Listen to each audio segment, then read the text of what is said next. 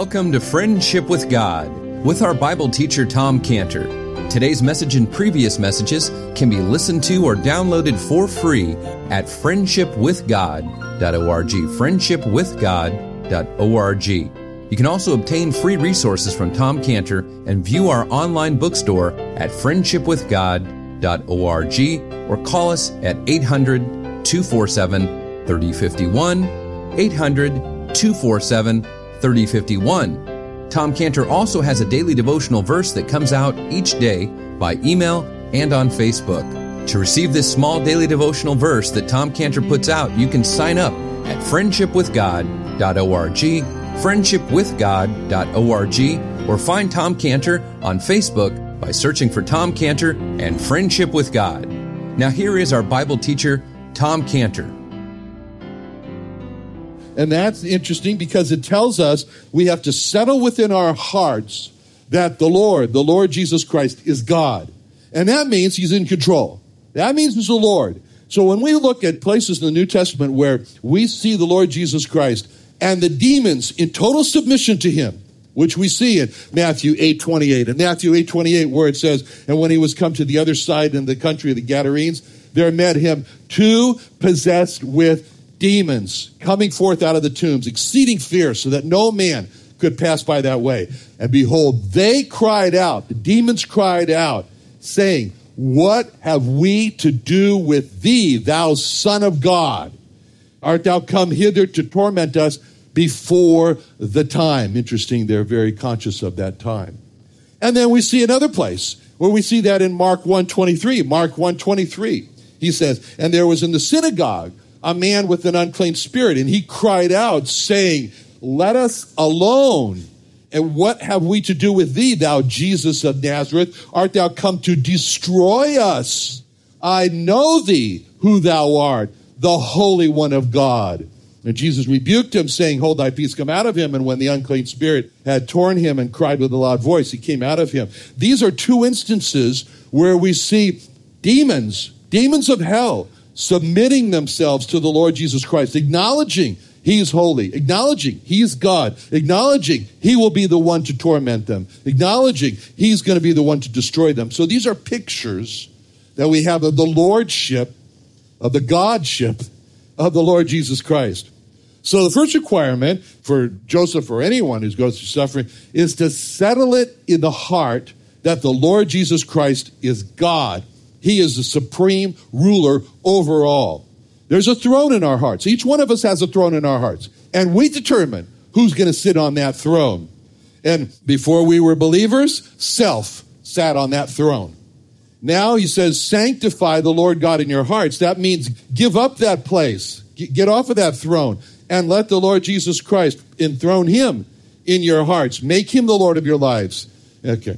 Now, to sanctify the Lord God in the hearts means for us to give Him the place of the God-man in our hearts. As God, the Lord Jesus Christ brings God's message to man. When we read the Bible, that's the Lord speaking to our hearts. He's God speaking to us. He's God bringing God's message to man. But it's important for us also to see Him as man, because we need a man. We need a man to bring our message to God. And our message is we want forgiveness, we want cleansing. He is the man to represent man to God in heaven. As man, He's our priest who made reconciliation for us, which is talked about in 2 Corinthians 5:19. 2 Corinthians 5:19 says, to wit, that God was in Christ, reconciling the world unto Himself, not imputing their trespasses unto them. And He did all this work for us at the cross. This is what it's meant by sanctify the Lord God in your hearts. This is what it's meant by Christian dedication. But in addition to dedication, this verse in 1 Peter 3:15 is talking about a preparation. A preparation. When it says, be ready, that means be prepared. Be ready always to give an answer to every man that asketh you a reason of the hope that is in you. So be ready means to be prepared. And there's two words in this verse. 1 Peter 3:15, that tell us that we should be ready to give first an answer, and we should be ready to give a reason. Those are the two words in 1 Peter 3:15 that we need to be ready. The first preparation scene is the word answer. Be ready always to give an answer to every man that asketh you a reason. Answer, reason. Answer, reason. First, answer. Answer. The Greek word there is apologia. Apologia. It doesn't mean to apologize. That doesn't mean to always walk around being ready to say, I'm sorry. No. Okay, it doesn't mean to apologize. It means to present a defense. To present a defense. It's where we get our word apologetics. Apologetics. There are two areas encompassed in the word apologia. As we Christians need to be prepared. We need to be prepared. The first defense that we need is of the Bible. The greatest attack on the Bible today is really in the first chapters of Genesis, and on creation and on the worldwide flood. That's why the Creation and Earth History Museum, I'm not trying to give a plug here, I'm just trying to describe it, in Santee is built around this first defense, which is to equip believers with a scientific defense of creation and the worldwide flood that happened with Noah. And every Thursday night, again, not a plug, just telling you, every Thursday night we have a study at the Creation Earth History Museum which equips believers with a defense through a study, so that believers can give this answer, so believers can be prepared to give this answer, this apologia. The second preparation that believers need for an answer is a defense of why you are a Christian. Why you are a Christian. Every Christian should be prepared to tell at any moment how he met the Lord Jesus Christ. Every Christian should be ready at any moment to explain the reasons why you became a Christian. No person is born a Christian. No one can say, I was born a Christian. That's not true. No one can say, I've always been a Christian. I've always been a Christian. There was a time when every Christian received the Lord Jesus Christ, like it says in John 1:12-13, but as many as received him, to them gave he the power or the authority to become the sons of God, even to them that believe on his name, which were born, not of blood, nor of the will of the flesh, nor of the will of man, but of God. So for every believer, there was a time when he had not received the Lord Jesus Christ. There was a time when he had not received the Lord Jesus Christ, and he was not born again. And then there was a time when he did receive the Lord Jesus Christ, and he was born again. And the preparation we're talking about here is to be ready to give an answer, which is to be ready to tell what were the lines that drew him to receive the Lord Jesus Christ. What were the lines that drew him personally to receive the Lord Jesus Christ? What were the reason? I'm not talking about Christian cliches. I'm talking about a preparation in the heart where a person can speak from the heart and tell what were the reasons that caused me to give my heart and my soul and my life to the Lord Jesus Christ as my Savior and God. And every Christian should be prepared so they're ready to tell how they came to receive the Lord Jesus Christ. I remember my wife, I remember what she told me when she received the Lord Jesus Christ. She was 9 years old. It was the pastor of her church in Akron, Ohio, who on that Sunday decided he was going to go visit the classes, the Sunday school classes for the young people in his church. And he came to her class as he was going from class to class, and he just explained to her class that the Lord Jesus Christ died for the sins of every 9-year-old in that class. And on the way home from church, Cheryl sat in the back seat and cried all the way home as she thought of how the Lord had died for her sins, and by the time they reached the home, she had received him as her Savior. That's her story. And if you asked her, she was prepared to tell you that. In my case, it was Pastor Ray Hahn at the Emmanuel Baptist Church of Pacific Beach, who asked me if I had ever received the Lord Jesus Christ as God and Savior, and then explained to me I needed to pray and tell God that I was a sinner, which was no problem for me.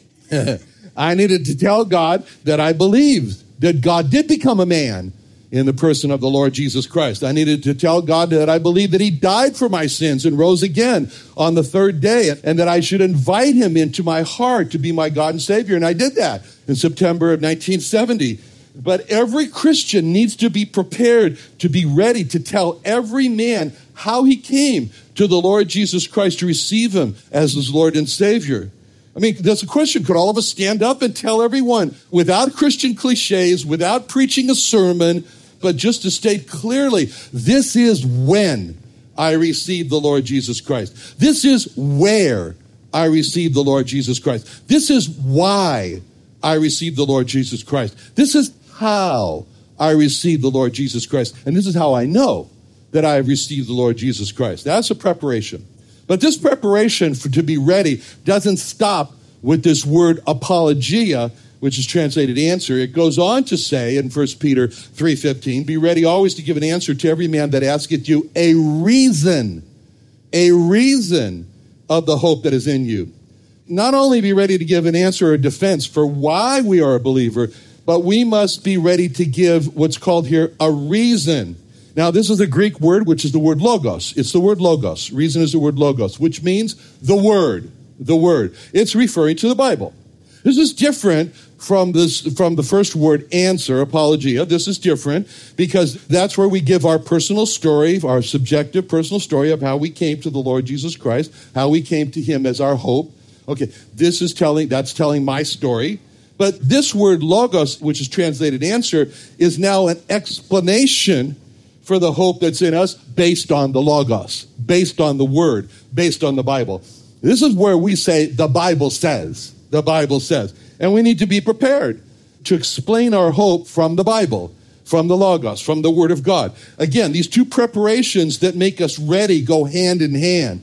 We should be able to explain how this happened to us personally, what personally happened to us to bring us to the Lord Jesus Christ. That's a subjective, that's a preparation to be ready. And we should be able to explain objectively from the Bible why we have this hope by saying the Bible says. Personal testimony is needed. In our ability to explain our personal testimony, that's the apologia. But that alone is not enough because we also need the Logos to explain from the Bible the basis for our hope. And also, if a person only has the Logos part, if they only have the Logos part where he may know what the Bible says forward and backwards and how a person can have hope based on the Bible, but he doesn't have a personal testimony of how he personally came to the Lord Jesus Christ, that's not enough. That's not enough. Both preparations, answer, reason, are needed to be ready. The preparation of being able to explain personal testimony of the Christian and the preparation to be able to explain from the Bible, the biblical basis of the hope. That's the reason why. Because people are born again, as it says, by the incorruptible word in 1 Peter 1:23. 1 Peter 1:23 says, being born again, not of corruptible seed, but of incorruptible by the word of God, which liveth and abideth forever. So what God requires of us Christians is a Christian dedication to the Lord Jesus Christ as the supreme God of the universe, as it says in 1 Peter 3:15, sanctify the Lord God in your hearts. We need to have a Christian preparation of how we came to him as our Savior and our God. We need to have a Christian preparation of the Bible as the foundation of our hope and what the Bible says. Now, this is the personal testimony and the biblical testimony. Now, we see also from verse 21 in Genesis 39, from our verse here, verse 31, that it says that the next part of 1 Peter 3:15 applies here, where it says, be ready always to give an answer to every man that asketh you a reason for the hope that is in you.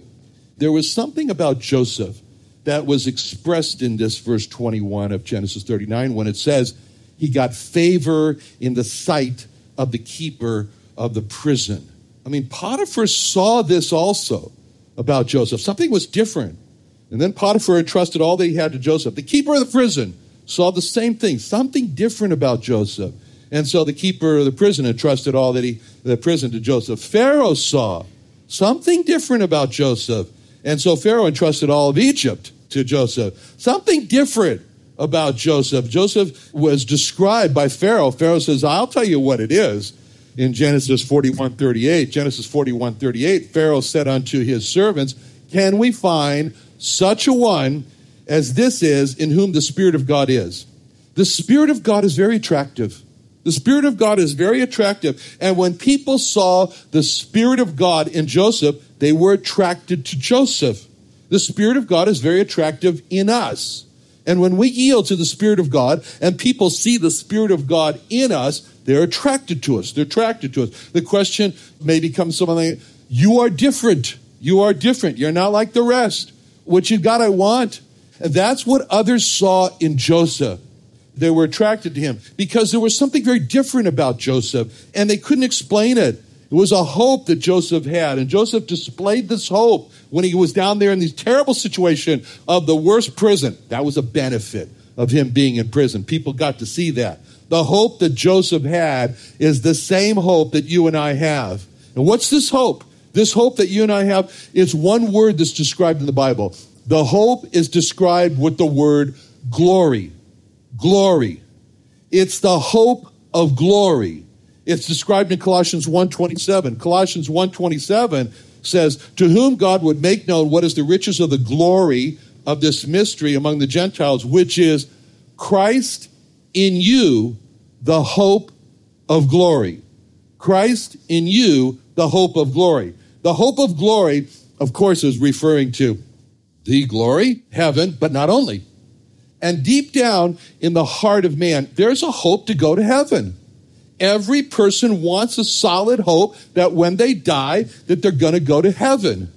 But there's something beyond this hope here, that when you die, you go to heaven. And it's described in Hebrews chapter 6, verse 19. Hebrews 6:19 describes something wonderful about this hope when it says, which hope we have as an anchor of the soul, both sure and steadfast, and which entereth into that within the veil. See, this very important verse in Hebrews 6:19, because it's not just describing hope as something that is coming in the future, like going to heaven. It's described as in the present. It's described as right now. We have this hope as an anchor of the soul that is sure and steadfast. Sure and steadfast. I remember one time when it was a sailboat, and we were in San Diego Bay and decided to not buy tickets for the outdoor concert. Oh, maybe you were playing, as a matter of fact. So anyway, I parked the boat. We don't really put it in reverse and park it. I mean, I put the boat there by the symphony playing, and then I put the anchor down in the boat. Well, that part of the bay doesn't have very many rocks for the anchor to drift. So, the first part of the concert was very interesting, really enjoying it. But then as time went on, it was getting harder and harder to see and to hear because the boat was drifting, drifting toward the bridge. Anyway, so when it says that anchor is described as sure, that means it's set well. It's set well. It's a well set anchor, and the boat doesn't drift away like the boat is drifting away, and it won't allow the boat to slowly drift away. So this anchor of the soul is sure because it does not let the soul slowly drift away from the Lord Jesus Christ through prosperity or good times. Now, this anchor is also described as steadfast, which means it's going to hold up under stress. There was no stress in San Diego Bay that night, but you get out into a situation, which thank God I haven't been in, but I read about it because I get the magazine. I don't go sailing much, but I get the magazine Sail, and I feel like I've gone sailing if I read it. So it takes the place of, it's much less expensive. But anyway, but I like to read about these harrowing things, and there was just one in there about a man who decided older man, who decided to go around the world, and his wife said, I'm not going, so he went alone. And he wrote every day, it was a blog and all this, and about some of the things are like, oh my, like 60, 70 knot winds and waves that knocked the boat over. Anyway, when that happens, you need an anchor that is steadfast, and it gives a stability to the boat when the boat's in a storm.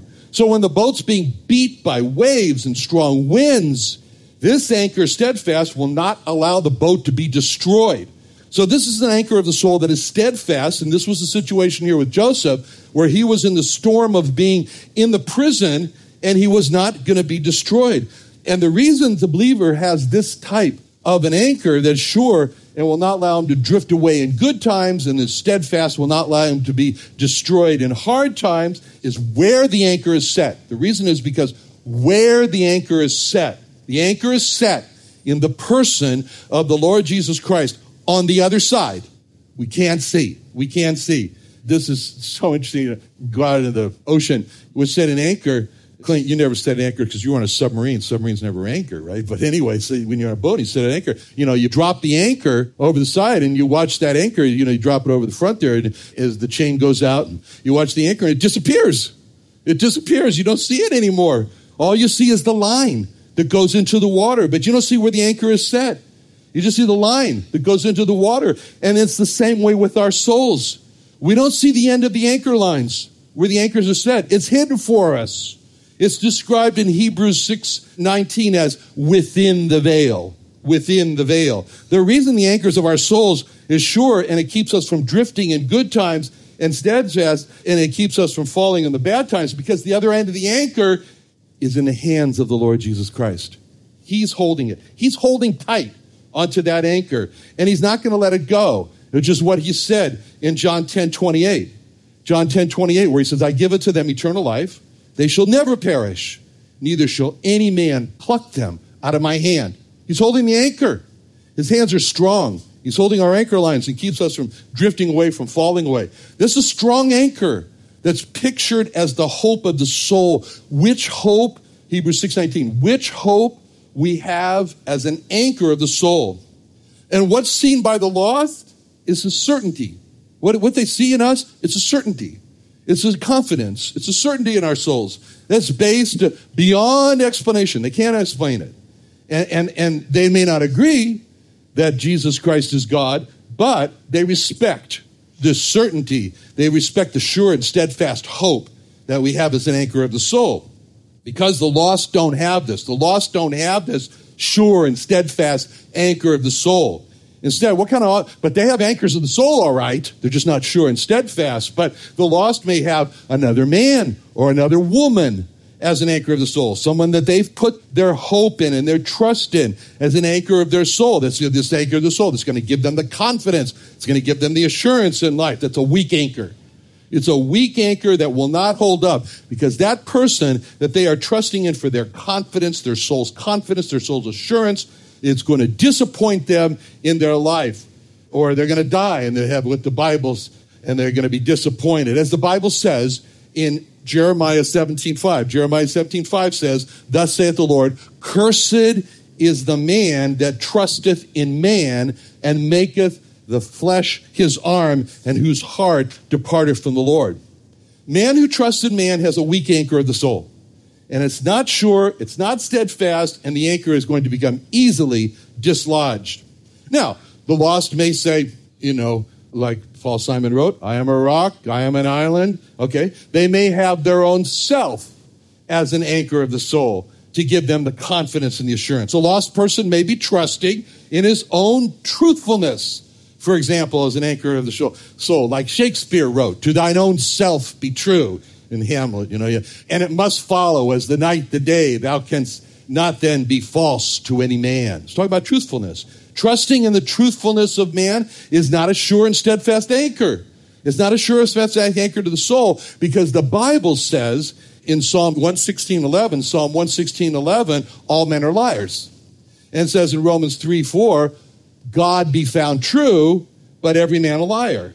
And it says in Psalm 58:3, the wicked are estranged from the womb. They go astray as soon as they be born, speaking lies.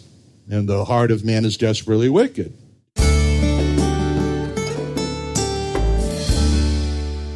Another wonderful day studying the Bible with our Bible teacher, Tom Cantor, here on Friendship with God. Don't forget that today's message and previous messages can be listened and downloaded for free at friendshipwithgod.org, friendshipwithgod.org. You can also go online to find free resources from Tom Cantor and our online bookstore at friendshipwithgod.org. You can also find Tom Cantor on Facebook, and you can also go to friendshipwithgod.org to sign up for his daily devotional verse. Tom Cantor is also the founder of Israel Restoration Ministries. You can visit that website at israelrestoration.org. Or you can write Tom Cantor at P.O. Box 711-330, P.O. Box 711-330, Santee, California. That's Santee, Santee, California, 92071. Or you can email Tom Cantor at friendshipwithgod.org. Tom Cantor at friendshipwithgod.org. Or for more information about Tom Cantor and Friendship with God and Israel Restoration Ministries, call us at 800-247-3051. Sunday Night Church is back.